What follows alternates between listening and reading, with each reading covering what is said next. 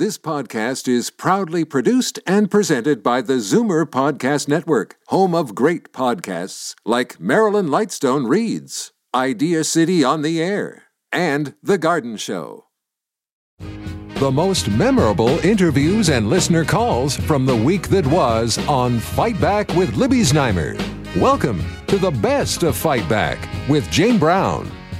Good afternoon. Welcome to the Saturday edition of the Best of Fight Back from the week that was. As we were going to air on Monday, the union leader representing Ontario's 55,000 CUPE education workers had just called off their strike following Premier Doug Ford's offer to rescind the controversial Bill 28, which imposed a contract on the workers and banned their right to strike. It was a moment of relief for people across the province, especially for those who have children or grandchildren in Ontario's public school system.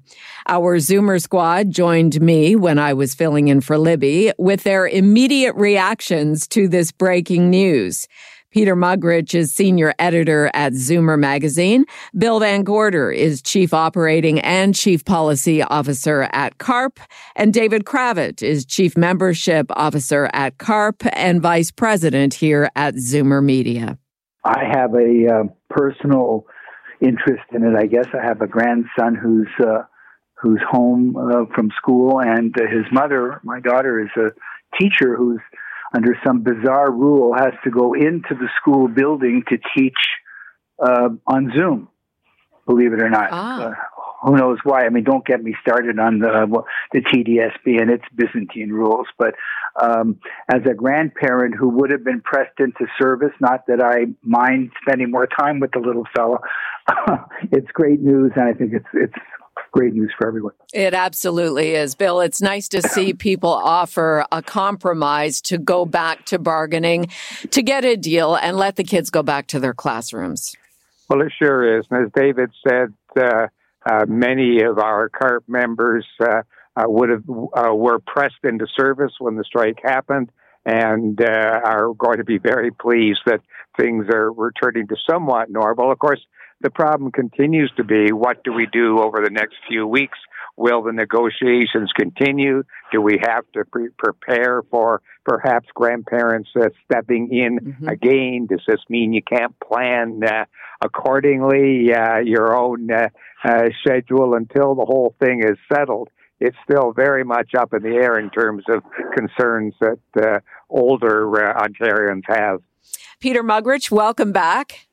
Thanks, Jane. And your reaction to this breaking news? Well, you know, it's much better for the kids to be in school physically rather than learning through Zoom, which, you know, my son, when he was in high school, really struggled during those 2 years. And, you know, you lose a lot of the experience and a lot of the fun, and also it's difficult to learn, you know, and so even if it wasn't going to be a longer one, even a week or so, you know, it's good that it's over.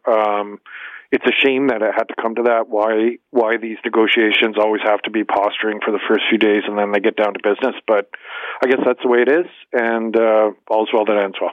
David, interesting this morning that when Doug Ford was offering his massive olive branch, as he called it, he talked about how he heard from a grandfather last night whose 4 grandkids were dropped off because he needs to look after them because his son and daughter or son and daughter-in-law have to go back to work. So interesting. Right. This really is a big dynamic.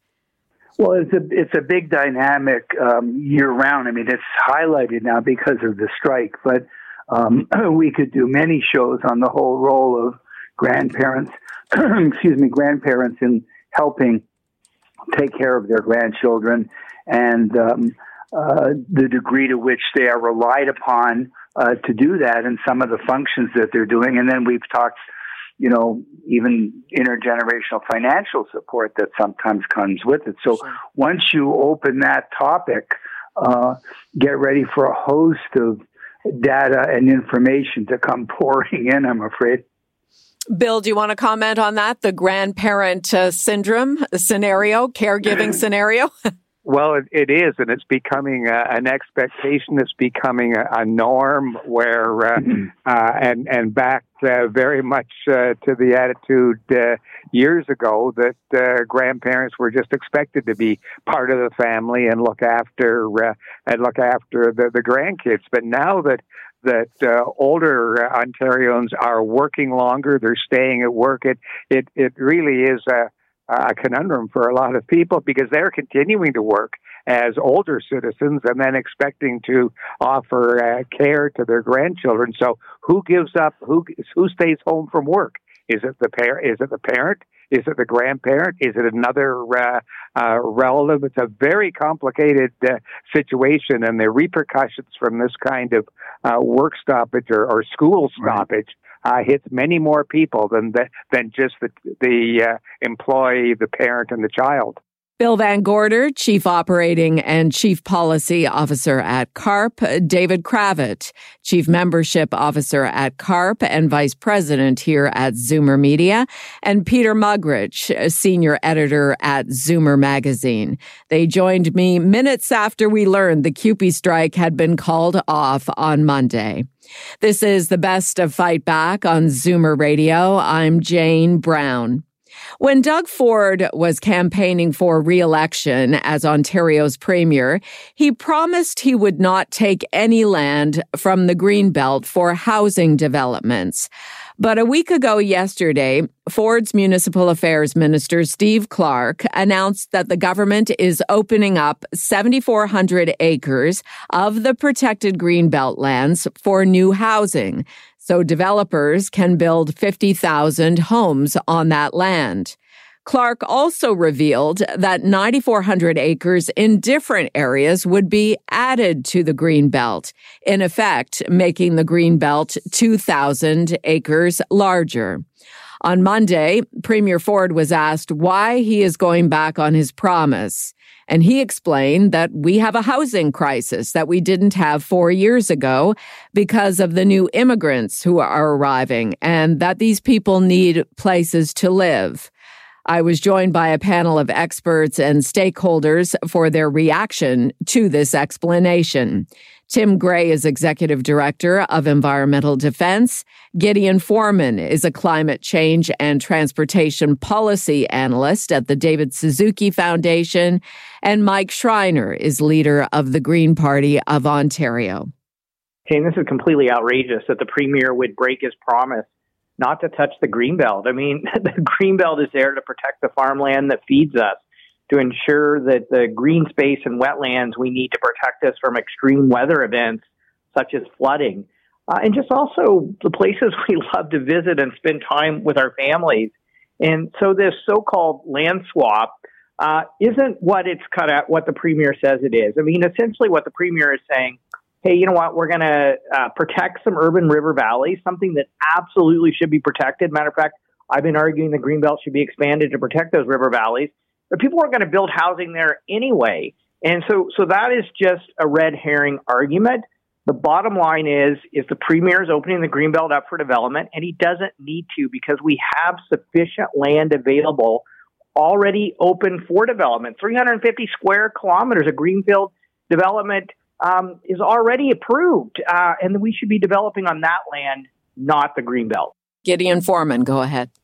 Oh, yeah, it's a disaster. I mean, the whole idea of a Greenbelt is to afford permanent protection to sensitive lands, forests, wetlands, agricultural areas. And now that's being destroyed. I mean, it was supposed to be permanent, and clearly the protection isn't permanent. And it's not just going back 4 years when that promise was made. A year ago, I have the Toronto Star clippings that I dug up this morning. A year ago, Minister Clark said, our government will not consider any proposals to remove or develop any part of it. A year ago, he was saying that. So they're flip-flopping, and it's a disaster for the people of Ontario. Tim Gray, your impression of the promises the promise broken. Yeah, it's a promise from the Premier, of course, which is important. People need to take that seriously, and breaking it should have consequences. But it's also an undoing of the work of many governments over many generations, including conservative governments of Bill Davis and Mike Harris. You know, we have been trying to improve the planning system in Southern Ontario to better protect nature, protect our water, provide housing for a long time. This is like throwing a bomb into the middle of the entire planning system and then lying to the public that it's going to create houses that are affordable for people. None of those 300,000 people that are coming to the Greater Golden Horseshoe are going to be buying more monster homes built on wetlands or farms far from the city. They want to be living in downtown Hamilton. They want to live in downtown Waterloo. They want to live in downtown Toronto, places where they can walk, where they can take public transit. And they want to be able to do so in a way that's affordable for them. And this government had an opportunity to change the rules to allow more building inside of the cities. City of Hamilton wanted that. City of Waterloo has been pursuing that. Halton wanted that. Toronto wants to do that. And he didn't give them those tools. Instead, he's opening vast areas of the Greenbelt to single-family home development that will do nothing for affordability, destroys farms, and destroys nature. And how important is Ontario's farmland to the global food supply? You know, I mean, that might be kind of interesting to know as well, Gideon. Well, I can tell you that some of the land we have in southern Ontario is among the very, very best land in Canada. So it's a crucial area for producing food. And increasingly, we're seeing the importance of that. People have been saying that, you know, with climate crisis, there's nothing more valuable than this farmland. And it's wonderful farmland. Think of the tender fruit that we grow in the Niagara region, for example, those peaches and plums and grapes. It's crucially important. So the idea, again, it's just unfathomable. And the other thing I would just add by way of final comment is, you know, the Greenbelt is so popular. Ecos Research did polling in August that 75% of folks in suburban areas want to see more protection for the Greenbelt. And it's not surprising. Tim Gray of Environmental Defense, your final comments. I think people really need to realize that this is a broad-scale attack on livability, affordability, and the ecological quality of Southern Ontario. And this is a moment that everyone needs to get together and fight back. We have to stop the Ford government from moving forward to do this. It's really, really important we all work together on it. Tim Gray, Executive Director of Environmental Defense, Gideon Foreman, Climate Change and Transportation Policy Analyst at the David Suzuki Foundation, and Mike Schreiner, leader of the Green Party of Ontario. You're listening to the best of Fight Back on Zoomer Radio. I'm Jane Brown. Coming up after the break, the push for a Canada Disability Benefit and the latest numbers on cancer in Canada. Those topics are coming up next. You're listening to an exclusive podcast of Fight Back on Zoomer Radio. Heard weekdays from noon to 1. Good isn't good enough. Make way for the best of Fight Back with Jane Brown on Zoomer Radio.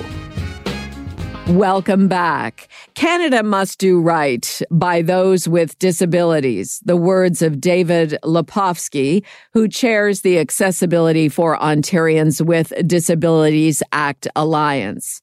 The Trudeau Liberals called it shameful that 1 million people in this country languish in poverty. They promised to create the Canada Disability Benefit to lift these individuals out of poverty. But it seems there is very little to offer those who are not considered traditional working age, people 65 and older. David joined me on Tuesday to talk about what's being offered and why it's not enough. Hundreds of thousands, upwards of 1 million Canadians with disabilities, if not more, live in poverty according to the federal government's own data. That's got to change. In a society like Canada's, we can do better. Now, it's great that the federal Liberal committed 2 years ago that to address this, to lift people with disabilities out of poverty, they would create something new, a new part of our social safety net, a Canada Disability Benefit. That's great. The problem is they brought in a bill in a parliament to achieve this, but the bill assures us absolutely nothing. Bill C-22, which is now before Parliament, before a standing committee. I'll be appearing before that committee next Monday. It says that the federal government can establish a Canada Disability Benefit but it doesn't require it to. It doesn't set a minimum amount. That's left to cabinet. It doesn't set a start date, if ever. That's left to cabinet. And it doesn't set eligibility criteria. That's left to cabinet. And the problem with this is that, for one thing, it doesn't assure that anybody's going to get a dime who needs it. It doesn't assure that this is going to be swift, even though they're in poverty and in desperation now, many of them. But it also leaves it all to cabinet, who meets in secret, who votes in secret, who doesn't have to publicly justify what they do. And even if the current cabinet wants to do a good thing, another cabinet could come along and, in secret, gut all of this. And we say that people with disabilities deserve better. Okay, so help us understand the way the process should be happening right now to fully optimize the possibility of a benefit for disabled people. Okay, so the first thing is we need the legislation to set out not all the details, but enough of the basics so that this isn't just a blank check to cabinet to do in secret as much or as little, if it wishes, whenever it feels like it. So the only detail that the bill sets, and there's one which the bill is mandatory on, is a bad one. It says that the Canada Disability Benefit will only be available to working age people with disabilities. Now, the problem is disability poverty does not end at age 65. Mm-hmm. And the government knows that there are people with disabilities living in poverty who are seniors. For example, 1/3 almost of people with disabilities over the age of 15 are seniors. I happen to be blind, and I can tell you from statistics from CNIB that a majority of people who are blind are over the age of 65. So they would not get a dime out of this no matter what. Yet again, I'd say they deserve better. So what we're looking for, there's a unanimous view within the disability community that Parliament should pass this bill quickly. But what we're adding, and a number of people with disabilities agree, is before they pass it quickly, they should fix it quickly, fix the bill, put in some of the basic details we need, because that will speed up getting money into the pockets of people with disabilities. And it'll protect us from an arbitrary blank check power to every future cabinet to give as much or as little as they wish. David Lepofsky, chair of the Accessibility for Ontarians with Disabilities Act Alliance. This is Zoomer Radio's Best of Fight Back. I'm Jane Brown. Cancer continues to be a shared experience for many Canadians.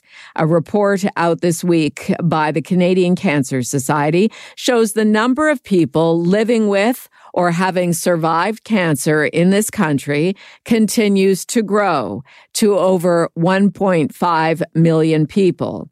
10 years ago, the number was estimated to be 1 million. Authors of the report say the higher number is caused by both increased survival and incidence, making it both a reason for optimism and concern. Kelly Wilson-Cull is the Director of Advocacy at the Canadian Cancer Society. She joined me on Tuesday. There's kind of two sides to this coin. One is more concerning because, of course, cancer incidence, that means the sheer number of people who are being diagnosed with cancer, is growing. And that's really due to two reasons. One is that we have an aging population, and cancer is primarily, though of course not exclusively, a disease of an older age demographic. And we also have a growing population in Canada. The flip side of that, the more optimistic side, is around the fact that there have been tremendous improvements in terms of survival rates for people living with cancer. And so more Canadians are expected to survive their cancer diagnosis, and that contributes to an increase in long-term prevalence. Today in Canada, 64% of people survive 5 years past their diagnosis of cancer. And Wow. that's a significant increase Yes. from, decades ago. Absolutely. So of those 1.5 million people who are either undergoing cancer treatment or have survived cancer, have you broken down what percentage of the 1.5 million are right now dealing with cancer versus those who have survived? So I could tell you a couple of things. We know that 2 in 5 Canadians will be impacted by cancer in their lifetime. So I think that for most Canadians, you would agree with the statement that everybody is impacted by cancer, whether it's directly or indirectly. In the context of this report, we know that just this year alone, 234,000 Canadians will be diagnosed with cancer. And so that really will, of course, add to the cancer prevalence that we've talked about, that 1.5 million people who are living with cancer. And it really drives a call to action around what do we need to put in place in terms of compassionate support for those 1.5 million Canadians, and then how do we, with a more longer-facing view, look at needs around prevention and screening, diagnostic treatment, and end-of-life care to support those people who may not currently be in a cancer journey, but may be in the years to come. Kelly, let's break it down a little bit more. So incidence is up, survival is up, but what about the cancer death rate? Sure. So we know that, of course, that there are a lot of people, the significant population that does not survive cancer. And we know that there's a lot of work to do in terms of particular types of cancer. In the context of prevalence, we know that the vast majority, over 50% of people of prevalent cancers relate back to breast, prostate, and colorectal cancer. One type of cancer that's not included in that list would be lung cancer. That's an example of a type of cancer that has a high incidence rate in Canada among both men and women, but unfortunately a very low survival rate. Mm-hmm. And so the prevalence of lung cancer is not high in terms of how it exists in our society today. So there's certainly a lot of work to do around improving survival rates of particular types of cancers. Lung cancer would be a good example of that, so that fewer people are succumbing to cancer. Kelly, do you have any final comments? As there's more good news than bad, I suppose. Well, one of the aspects of this report is that there are so many people who are surviving more longer term with a cancer diagnosis. And in fact, in terms of the people who are living with a prevalent cancer, we know that 60% of that population has survived between 5 and 25 years. So it again really points to that long-term survival and really causes us to think about what supports do we need to ensure that cancer survivors have in place to support their recovery and life after cancer. Kelly Wilson-Call, Director of Advocacy at the Canadian Cancer Society.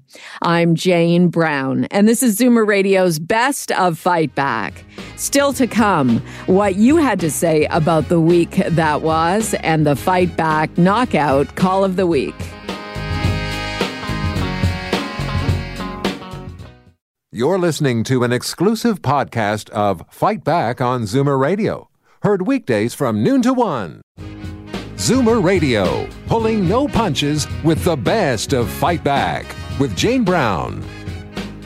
Fight Back with Libby Znaimer has the most informed guests on the week's hot topics, and we also rely on you for your valued opinions. Here are some of this week's best calls. Joan in Oshawa phoned to talk about her experience with cancer. I've had cancer 3 times. It's been quite a road. I never lost hope. And I say to other people that are going through cancer, I also had skin cancer. So, for other people that are going through it to keep their hope and just keep looking up. And it's not all doom and gloom like a lot of people, say it is. I went through it. It wasn't a breeze, but I went through it and I've come out stronger. Did what you had to do. Than before. John in Peterborough called about Doug Ford's plan to develop some of the Greenbelt after promising during the election campaign he wouldn't touch it. When it's gone, it's gone. right? It's gone. Mm-hmm. Now, we saw the Rouge Valley years and years ago, where there was nothing in it. Now there's fish in it, right? Mm-hmm. So, like I say, when it's gone, it's gone. But for me, Ford to me would be just like Mike Harris. After they make a mess of everything and they retire or they're voted out, you'll see them on the board of this, that, and the other. Because all the developers that I ever worked for, I can assure you, 90% of them had no interest in the environment. What they have an interest in is making money.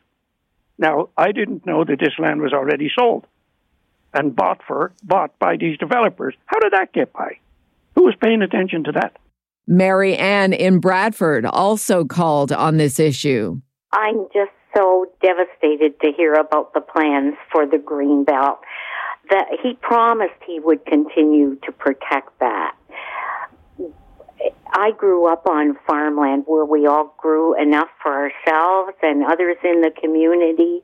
It was beautiful farmland and orchards, which today it is all covered with subdivision. It's not necessary. I totally agree with Mike Schreiner's plan for planning our cities differently and the housing and making it more easy for people to get to work. Daryl in Toronto phoned about the Greenbelt. Frankly, I don't think he has any right to do this. This is not like a government surplus that he inherited from the previous government that is his to deal with.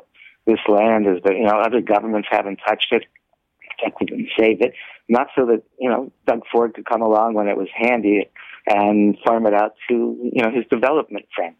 Ron in Guelph called about the education workers. They've been talking about that they're not paid enough, but I'm hoping that everybody realizes that educational assistants and a lot of the custodians, this is strictly a part-time job. I know that I'm driving a school bus.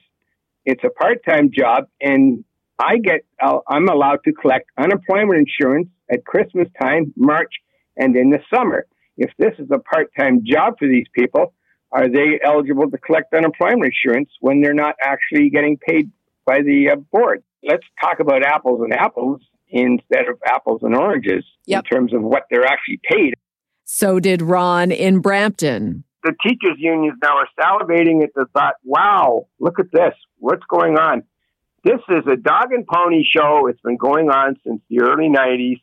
It's at some point, it's got to end somewhere because it's been going on with the NDP of Bob Ray, Mike Harris. The teachers were on strike in 97. Yeah. For the most part, the Liberals under McGuinty.